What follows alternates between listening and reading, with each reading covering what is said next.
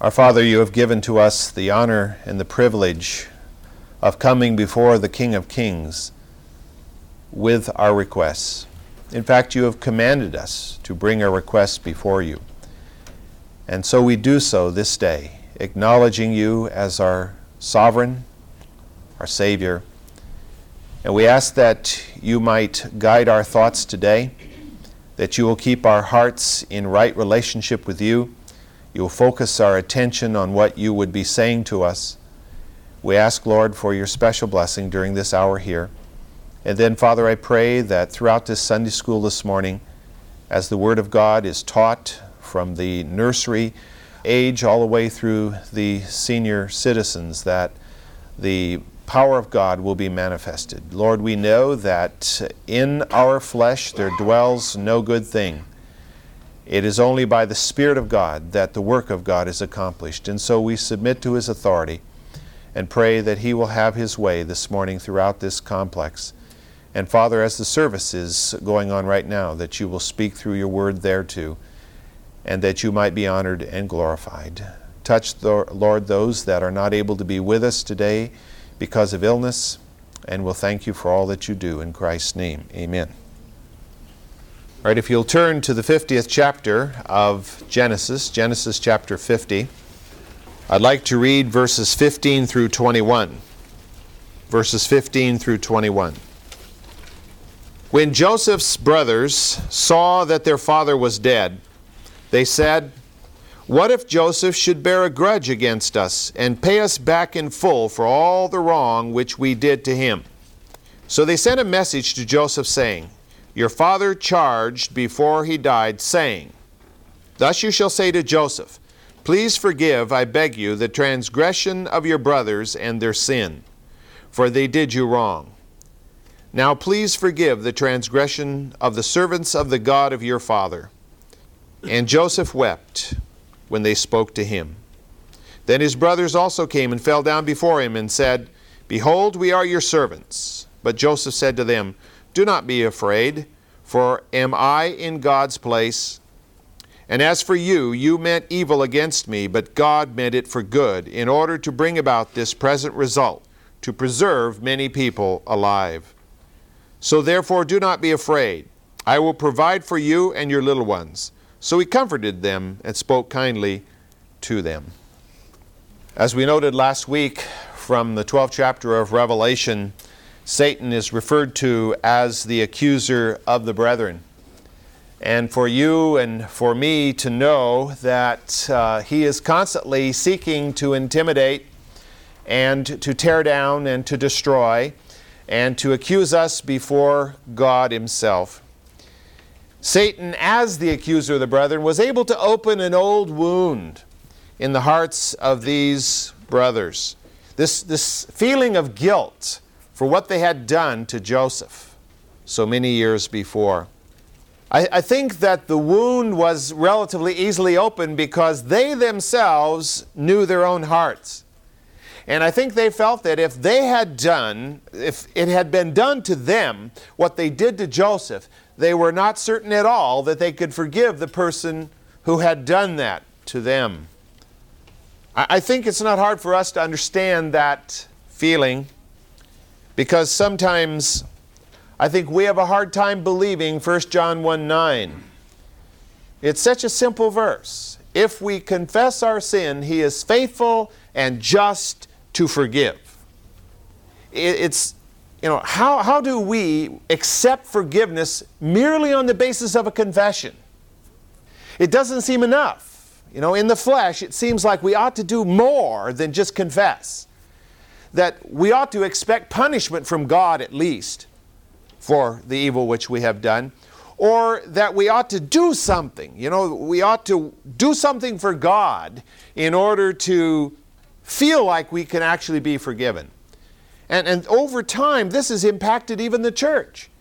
And through the centuries, the church developed what are really pagan ideas of penance and indulgences and things by which man can kind of earn God's forgiveness, when the Bible clearly says there's no way you can earn God's forgiveness. There's not a thing you can do to bring about God's forgiveness. It's a free gift upon confession from the heart, of course, Not just words from the mouth, but a real expression of heartfelt sincerity that God then grants forgiveness, because we can't do enough to earn God's forgiveness. There is nothing we can do. We can climb the highest mountain on our knees.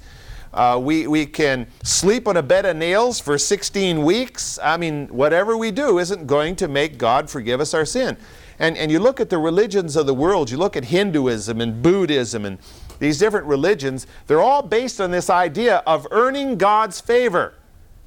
You probably have seen the photographs of Hindu parades where these Hindus are parading through the streets and they're beating themselves, trying to earn some kind of honor from God or something. And that's human, that's diabolic. It's not of God at all. And yet we can understand that, I think, because I think every one of us has had the sense that I am so guilty, how can I just go to God and confess and be cleansed and forget it? It's got to be something I got to do. And sometimes we carry that burden around. So it's not really hard for us to understand how these brothers could have this wound opened again. How easy it would be to accuse them and for them to say, yeah, we were really, really mean and awful. And Joseph has every right to carry a grudge against us. But I hope that through our belief in the Word of God and through our walk with God through the years that each of us has walked, that we are enabled to be like Joseph rather than to be as the brothers. To be men and women who are able to forgive and to accept forgiveness. And when hardship comes along, not to be bitter, but to be Christ-like. And to reflect that, as Joseph did. I mean, Joseph had every right to say, you guys did me such wrong, I'm going to get you. And he had the power to do it, of course. But he didn't. He forgave them. And in fact, as we read in this passage this morning, the genuineness of Joseph's forgiveness of his brothers and of his love for them was seen in the fact that it says he wept. He wept when he read the note, when he read this letter from his brothers. He wept. Oh, have they not accepted my forgiveness? Have they not understood? I mean, they've been living here for nearly 20 years now. Have they not realized that I have forgiven them? And of course, Joseph was reflecting the forgiveness of God in the process. Now, in this passage, we're told that in verse 17 that the word is used there is they, which may indicate that more than one brother was actually involved in delivering this message. I mentioned last time that the message was probably sent via Benjamin, because Benjamin would be the one that would be most likely to be accepted by Joseph, since he was his full-blood brother. But there's the wording here may indicate that more than one brother was involved, but not all of them, as the passage seems to indicate, because it says in verse 18, then his brothers also came, indicating that after the message was sent and received, that the rest of the brothers came to see Joseph. Now, did they wait? Did they wait until the message was delivered? Did they wait beyond the delivery of the message to see what Joseph's reaction would be before they came? Or did they send the message and plan to arrive shortly after the message to kind of reinforce the impact of the message? Well, we can't really tell from the wording here. But whatever the case, we're told that they prostrated themselves before their brother Joseph, pledging their allegiance to him and their service. 30 years before, they couldn't even dream of such an action. Remember what they did to Joseph, how they ridiculed him when he had these dreams? Well, we were out and we were harvesting wheat, and my sheaf stood up, and your sheaves all came around me and bowed down. And the brother said, are we going to bow down to you, you little sniveling shrimp? It's not in the scripture, but that's probably the attitude. It's probably the attitude they had. You can understand it. You all were kids, as I was, and you know how kids talk. Of course, they weren't exactly kids. They were, late teens, early 20s. often still talk like that. But here they are. And are they grudgingly bowing before Joseph? I don't think so. I think they're willingly doing it, bowing before Joseph and pledging him, sincerely pledging him their homage. I don't think Joseph was having any delight in that at all. His godliness was revealed in his compassion on his brothers. All he felt towards his brothers was not a desire for retribution, was not pride at having all his brothers bowing before him, looking down and kind of snickering under his false beard. No, I don't think so. I think that all he felt towards those men was compassion. Compassion. And the more we are like Christ, the more we become people of compassion, because Jesus Christ is a God of compassion.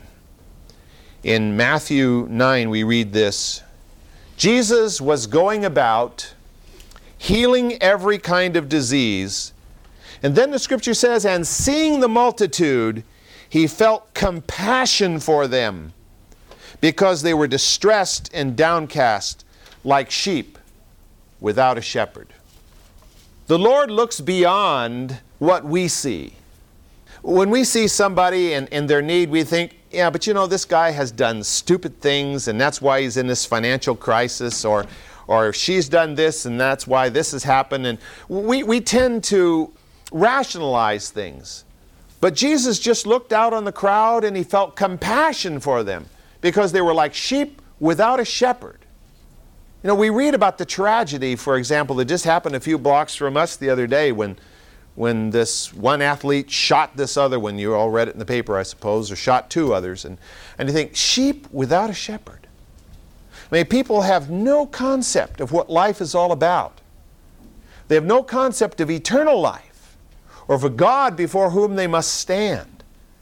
And trite little things in this world lead to disaster. Things that really don't matter in the long run cause people to do, horrible things that have eternal ramifications. Compassion. Jesus had compassion. And one of the characteristics that you and I must develop in our lives as we walk with the Lord is compassion. We read from 1 Peter. And probably you've noticed that compassion is not a natural human trait. People are more likely to have compassion on a wounded dog than they are on another person. Ever notice that? 1 Peter 3. Peter, of course, is talking about relationships primarily between husbands and wives here, but it goes beyond that as we read verse 8. To sum up, let all be harmonious, sympathetic, and that word can be translated compassionate because that's what it means. Brotherly, kind-hearted, and humble in spirit, not returning evil for evil or insult for insult, but giving a blessing instead. For you were called for the very purpose that you might inherit a blessing. We're here to inherit a blessing. And we should draw as many as possible in to inherit that blessing with us. And we sure don't do it if we return insult for insult. And that's sure easy to do, isn't it? Our natural human reaction is, if somebody insults us, is not to say, oh, I'm really sorry you feel that way, but I really love you. Our natural reaction is to think of a way to insult them back. And usually that's not too hard to think of one, because there seem to be plenty of reasons to do it. But this is the sum of it all, Peter is saying. To live in harmony, to be compassionate, kind-hearted, and notice, humble in spirit. Now, if we're really humble in spirit, we won't yield to that natural tendency to cast an insult when we receive an insult. Because to do so is an act of arrogance, not of humility. And we all struggle with that. I don't care how many years we walk with the Lord. It's still a struggle. But the more we walk with the Lord, hopefully the more quickly we will respond in a Christ-like manner. Now, on the opposite side of the coin, we have a passage in 1 John chapter 3, which indicates that if we don't have compassion, if we are not compassionate people, then we are without the love of God. 1 John chapter 3, verse 17.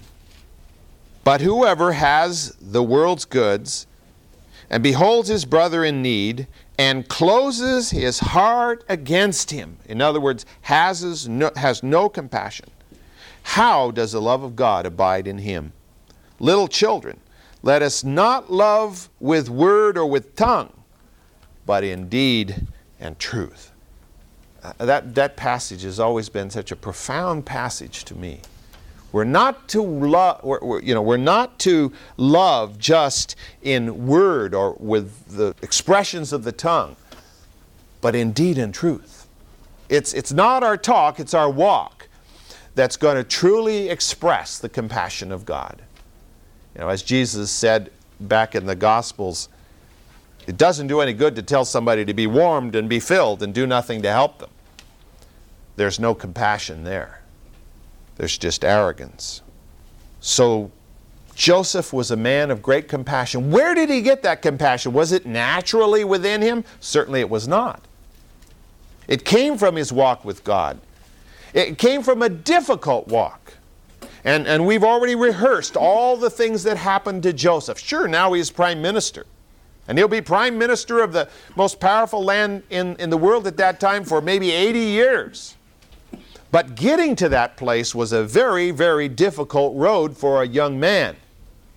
And he had been humbled time after time. And out of that humbling did not come a desire to show everybody how great he was, but came a true humility that was implanted in his heart by God Himself, and a true compassion that was planted in his heart by God Himself. And that's the only way you and I will have humility. It's the only way you and I will have compassion, if God plants it in our hearts. And God will do that as we seek it, as we pray, and as we study His Word. Because if we don't study His Word, we don't know what the mind of the Lord is, because this is the expression of the mind of the Lord. And it's hard. You read through the Scripture and you think, wow, this just isn't the way I think in the flesh, and it isn't. Well, Joseph comforted his brothers. He told them not to fear. After all, who was he that he should try to alter the will of God? He says, you may have meant it for evil, but God used it for great good. And that's the story of the human race. You may have meant it for evil, but God turned it for good. And even though it's really difficult to see the hand of God at every moment in the course of human history, we can still understand by faith that God has been at work. Why does God allow an Adolf Hitler to arise to power? But out of it, God brings good. Certainly the nation of Germany has not become a Christian nation as a result. And there were millions of Jews who paid a horrible price because that man came to power. But we have to believe that God in His great wisdom has brought good out of that. And certainly there are testimonies from thousands of people of what God has done as a result. The expressions of people like Corrie ten Boom and what she did, and how that has gone out all over the world in film and in print. And that's repeated thousands of times over. We cannot analyze it all and put it right there and say, now this is the result. But we see little points of it sticking up here and there, and we trust through faith that God knows what He's doing.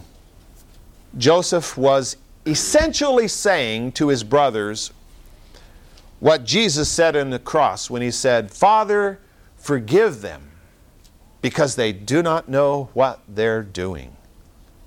That's one of the greatest, that's certainly the greatest expression of forgiveness ever in history.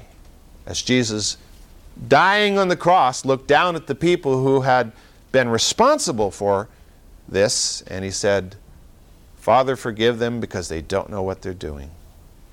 In verse 20 of the passage in Genesis 50, And as for you, you meant evil against me, but God meant it for good in order to bring about this present result, to preserve many people alive. This is a statement of the sovereignty of God. God is sovereign. God reigns supreme. God is not surprised about the events which transpire. And God allowed His child to suffer. He understood what Joseph was going through, and He allowed it to take place. This, what seemed to be a tragedy. I mean, if all we had seen was that moment when Joseph was sold to the Midianites and taken off, we'd say, oh, what a tragedy. And then when we would have seen him as a slave of slaves in Egypt, what a tragedy. In prison, what a tragedy. Left to rot after the butler had gone on and served Pharaoh for 2 years without ever telling Pharaoh about what Joseph had done. What a tragedy. We would say that over and over again.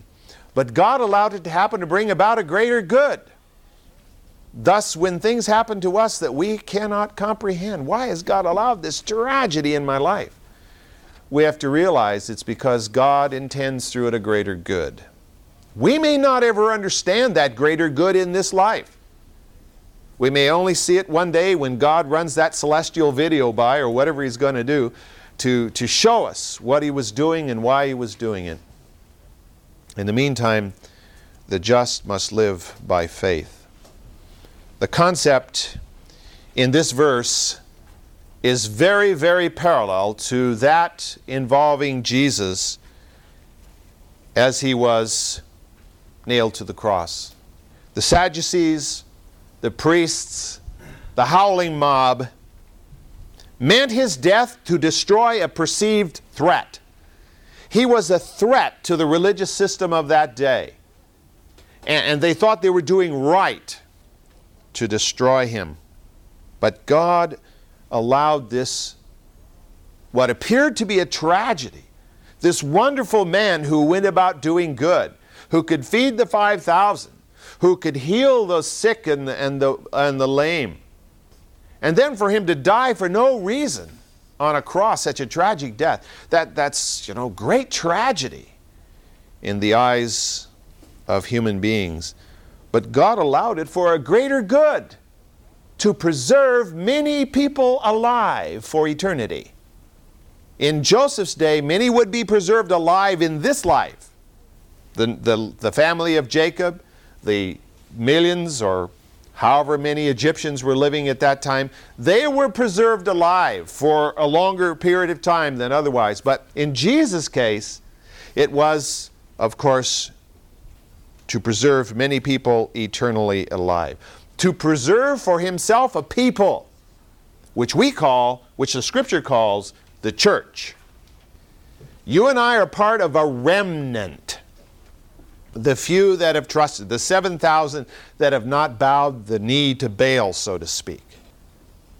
As Joseph forgave his brothers, so Jesus, in a much greater way, forgave His crucifiers. While He was in the pain of death, He forgave His crucifiers. How has it been that through the nearly 2,000 years of history since that time, that so many who name the name of Jesus have not been able to do likewise?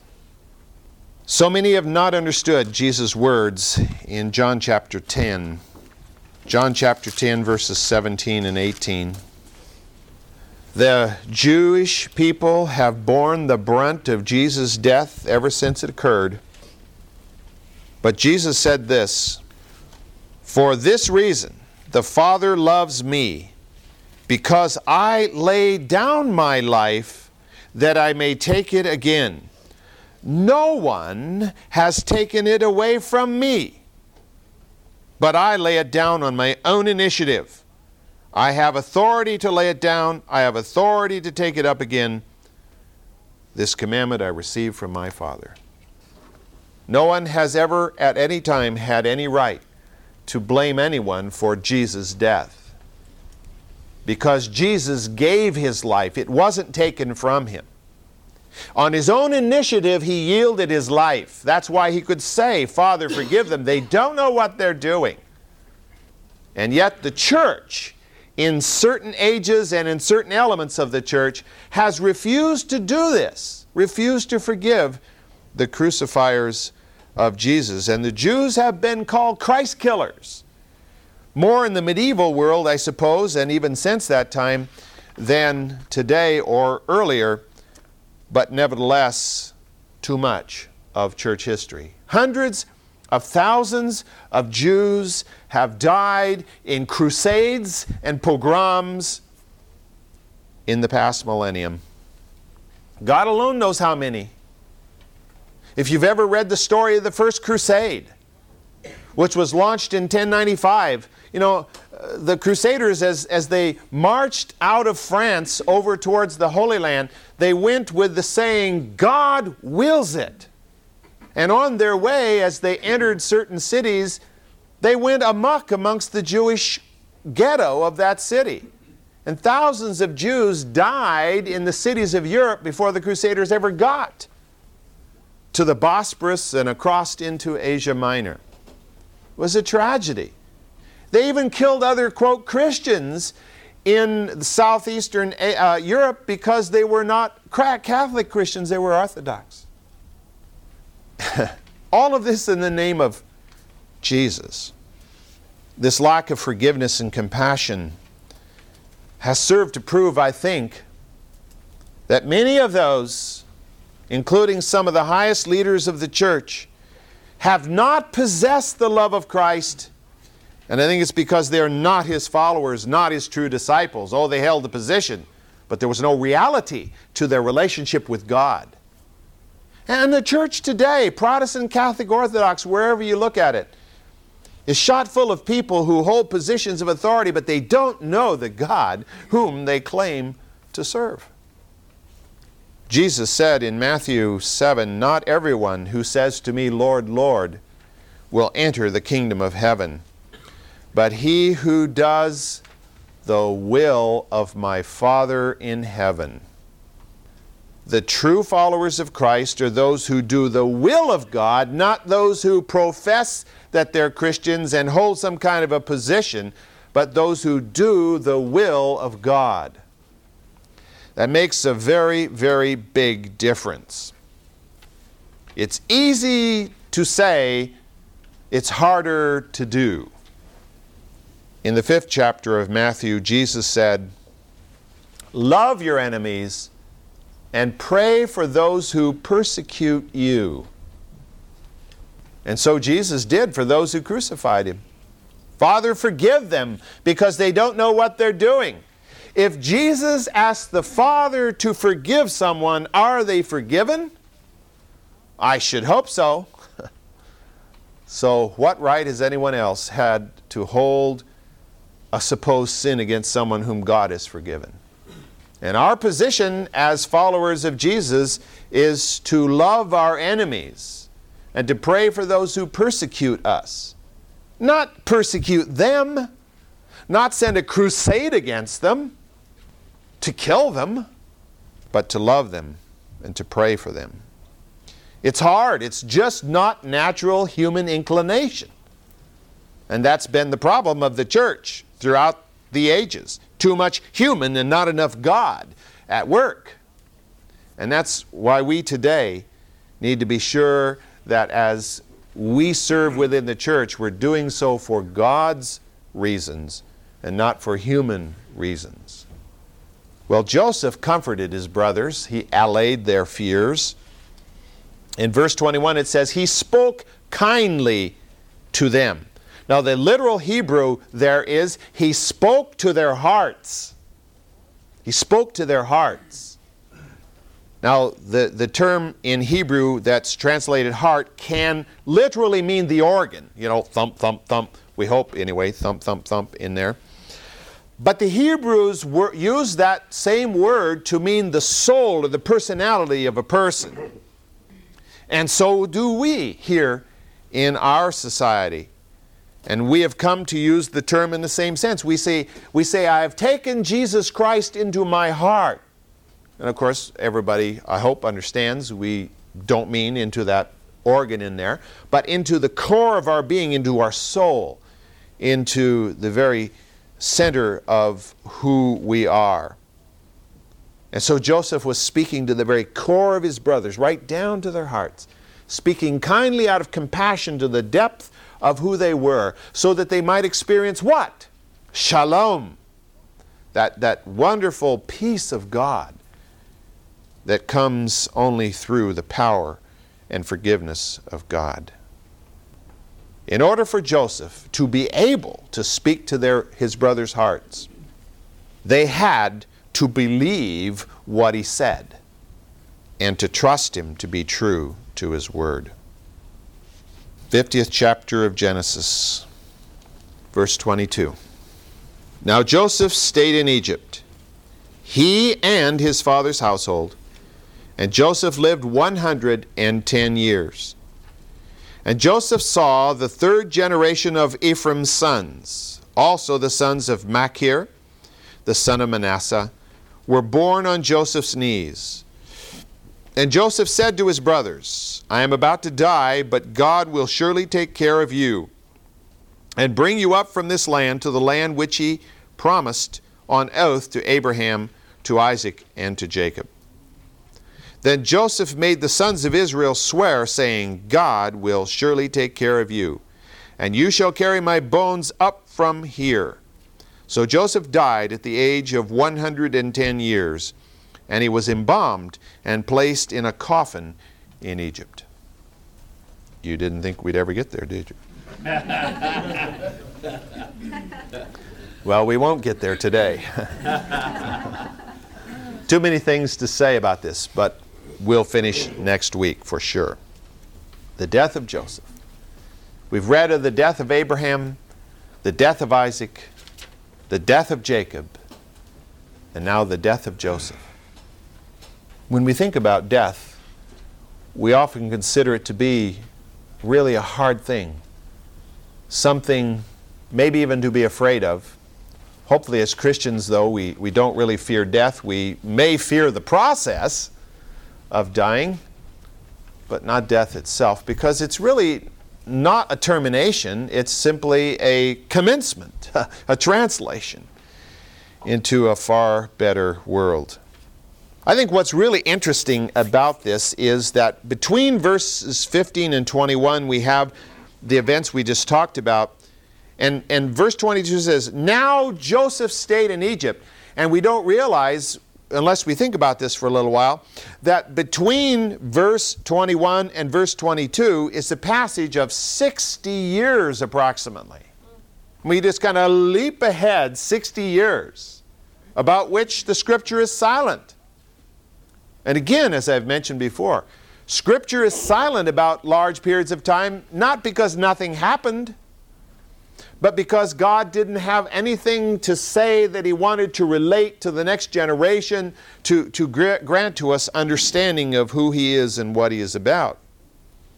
Joseph's brothers' families continued to live on in the land of Goshen. I mean, the years of famine are gone.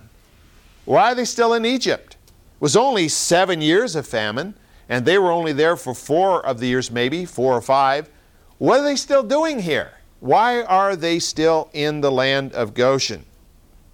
They apparently, of course, found life a little bit more secure in Egypt than they assumed it would be in Canaan. After all, the patriarch of the clan is gone. So why didn't they return to the land promised by God to Abraham, to Isaac, to Jacob, and through Jacob to them? This was to be their land. Why are they therefore still in Egypt? Well, I think one factor was that famine was more common in Canaan than it was in Egypt. Now, you and I have very little experience with famine. We read about it, we know it exists, and hopefully we contribute to some of those organizations that are trying to alleviate famine in various parts of the world.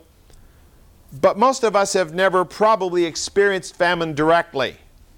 I mean, if we've chosen to be famished, that's because we've chosen to be famished for a period of time, and maybe that's good. But it's not because, probably not because, we couldn't eat if we wanted to.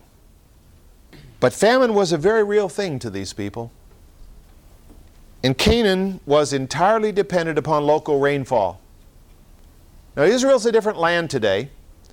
The Israelis have built a magnificent water distribution system to take water from the Sea of Galilee and distribute it even clear down into the Negev in the south. And the Israelis have developed a concept called fertigation, whereby you drip to the very roots of a plant a measured amount of water and fertilizer to produce the maximum growth in a totally arid situation otherwise. But in the day we're talking about, they had to depend on the rainfall. If the rains fell, the crops grew. If the rains didn't fall, the crops died. Egypt is different, though. Egypt is dependent upon the Nile. And the sources of the Nile are found in far wetter places to the south.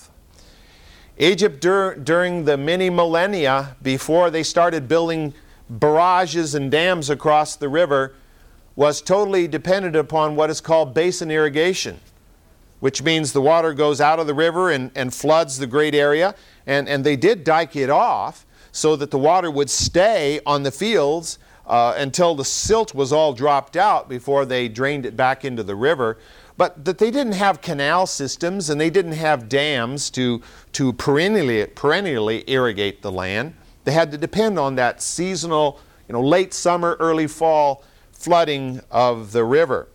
But that almost always happened. And even if it didn't, there was still water there. The Nile was still flowing. It may not have flooded this year, but there is still water in the river. And it could sustain life. Now, Egypt, if it were not for the river, would be non-existent except as part of the Sahara Desert. Because other than a few oases scattered around in the land of Egypt, the Nile is the source. It just plain doesn't rain much in Egypt. I think I mentioned this to you before.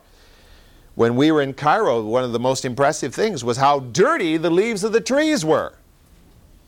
It's a dusty place. The dust blows up and settles on the leaves, and it never rains to wash them off. You wonder how photosynthesis even goes on, through all that dirt. But somehow it manages to, I guess. I don't know if you can picture this, and I thought about putting together a map, but I didn't have time to do this because I thought of it too late. But if you can kind of picture the Nile River, which flows northward out of the tropical region into the Sahara Desert and to the Mediterranean, the Nile has two main branches. They come together right around Khartoum, which is the capital of the Sudan. One branch is the Blue Nile, and it flows out of the Ethiopian highlands. And Ethiopia gets late summer rains and so forth, and those rains come, and off this 15,000 foot high plateau, the water runs into Lake Tana, and from Lake Tana it goes out through the Blue Nile. And the Blue Nile carries this, it's what carries the floodwaters. The measurements have been made, and over the course of an entire year, 60% of the flow of the Nile comes from the Blue Nile, but it tends to come in just a short period of time. The White Nile, which is the main Nile, which comes out of Lake Victoria, is fed by this vast reservoir. Lake Victoria is, in surface area, the second largest lake on the surface of the earth, if you exclude all the salty bodies of water like the Caspian Sea. Lake Superior has a larger surface area than Victoria, but no other lake does. And from this great reservoir, you feed the White Nile. And so water is constantly flowing from Lake Victoria down the White Nile, and the water that feeds Lake Victoria comes from the surrounding basin. And the ultimate source are the glaciers up on the Ruwenzori Range, which, by the way, was only discovered a little over 100 years ago. That is by Europeans anyway. The local natives knew it was there, but this great range of mountains is a fantastic range of mountains because they're located very near the equator, and they rise right out of the tropical rainforest to glaciers at the top. There was an article in National Geographic a while back talking about the Ruwenzori, and it showed a man on top of the Ruwenzori standing in the glaciers. He had climbed to the top, and he was in a full, climbing outfit, mask and all this heavy stuff, and looking out across the tropical rainforest of the Congo Basin. Quite a contrast. But from those glaciers comes the basic water which feeds Lake Victoria in addition to other sources. And that provides the runoff for the White Nile. And it's pretty regular. So the White Nile flows relatively consistently all year long. And that provides the basic water. Now, unless there is a massive drought in the basin around Lake Victoria, or unless God has intervened, as he obviously did in the story we read about in Genesis, the Nile always flows. And that's why you have one of the oldest civilizations on the surface of this planet, a civilization that goes back 6,000 years nearly, because that river always flowed. So it was easier to stay in in Egypt, than to go back to Canaan, because you've always got water here at least, whereas in Canaan you might not. A second reason that the brothers hadn't returned to Canaan was that Joseph was prime minister of the land. Why not ride his coattails? The privilege rubbed off on them. Oh, you're the brother of Joseph. Let me show you this. Let me give you that. It's kind of like having a carte blanche wherever you went to be related to Joseph. And so they were politically and socially, economically safe in Egypt. Why go to Canaan, where you got to deal with the Canaanites, who might not look upon you so favorably? And then lastly, they didn't leave because God had said they wouldn't leave until his time for them to leave. And let me just read that passage, remind us of it again in Genesis chapter 15, verse 13. And God said to Abram, "Know for certain that your descendants will be strangers in a land that is not theirs, where they will be enslaved and oppressed 400 years. But I will also judge the nation whom they will serve, and afterward they will come out with many possessions. And as for you, you shall go to your fathers in peace. You shall be buried at a good old age. Then in the 4th generation they shall return here, for the iniquity of the Amorite is not yet complete." So why were they still in Egypt? Because God had a bigger plan than just where his people were going to live for the moment. And there are significant ramifications from that. Why are we in this particular situation when we think God could put us in a better situation? Because maybe God's not ready to move us to that other situation yet. Because the iniquity of the Amorites is not yet complete, whatever that might mean in our situation. We have to believe that God is looking at the big picture. And he has this plan. And sometimes we don't really understand his plan, and we can figure we know a little bit better than God about what our situation ought to be like. And I'm sure after slavery began to be characteristic for the Israelis, the Hebrew people, that they began thinking, why didn't we go back to Canaan? That's the promised land. Why are we in this place?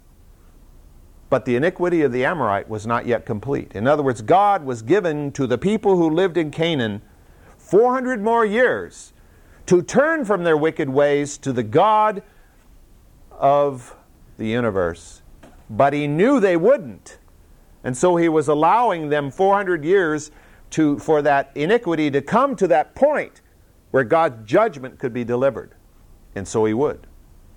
And he would bring his people in and destroy the Canaanites. Well, I think we better stop there. And next week we'll finish. The week after that, we're going to look at the land we've been talking about, Egypt as well as Israel, in pictures.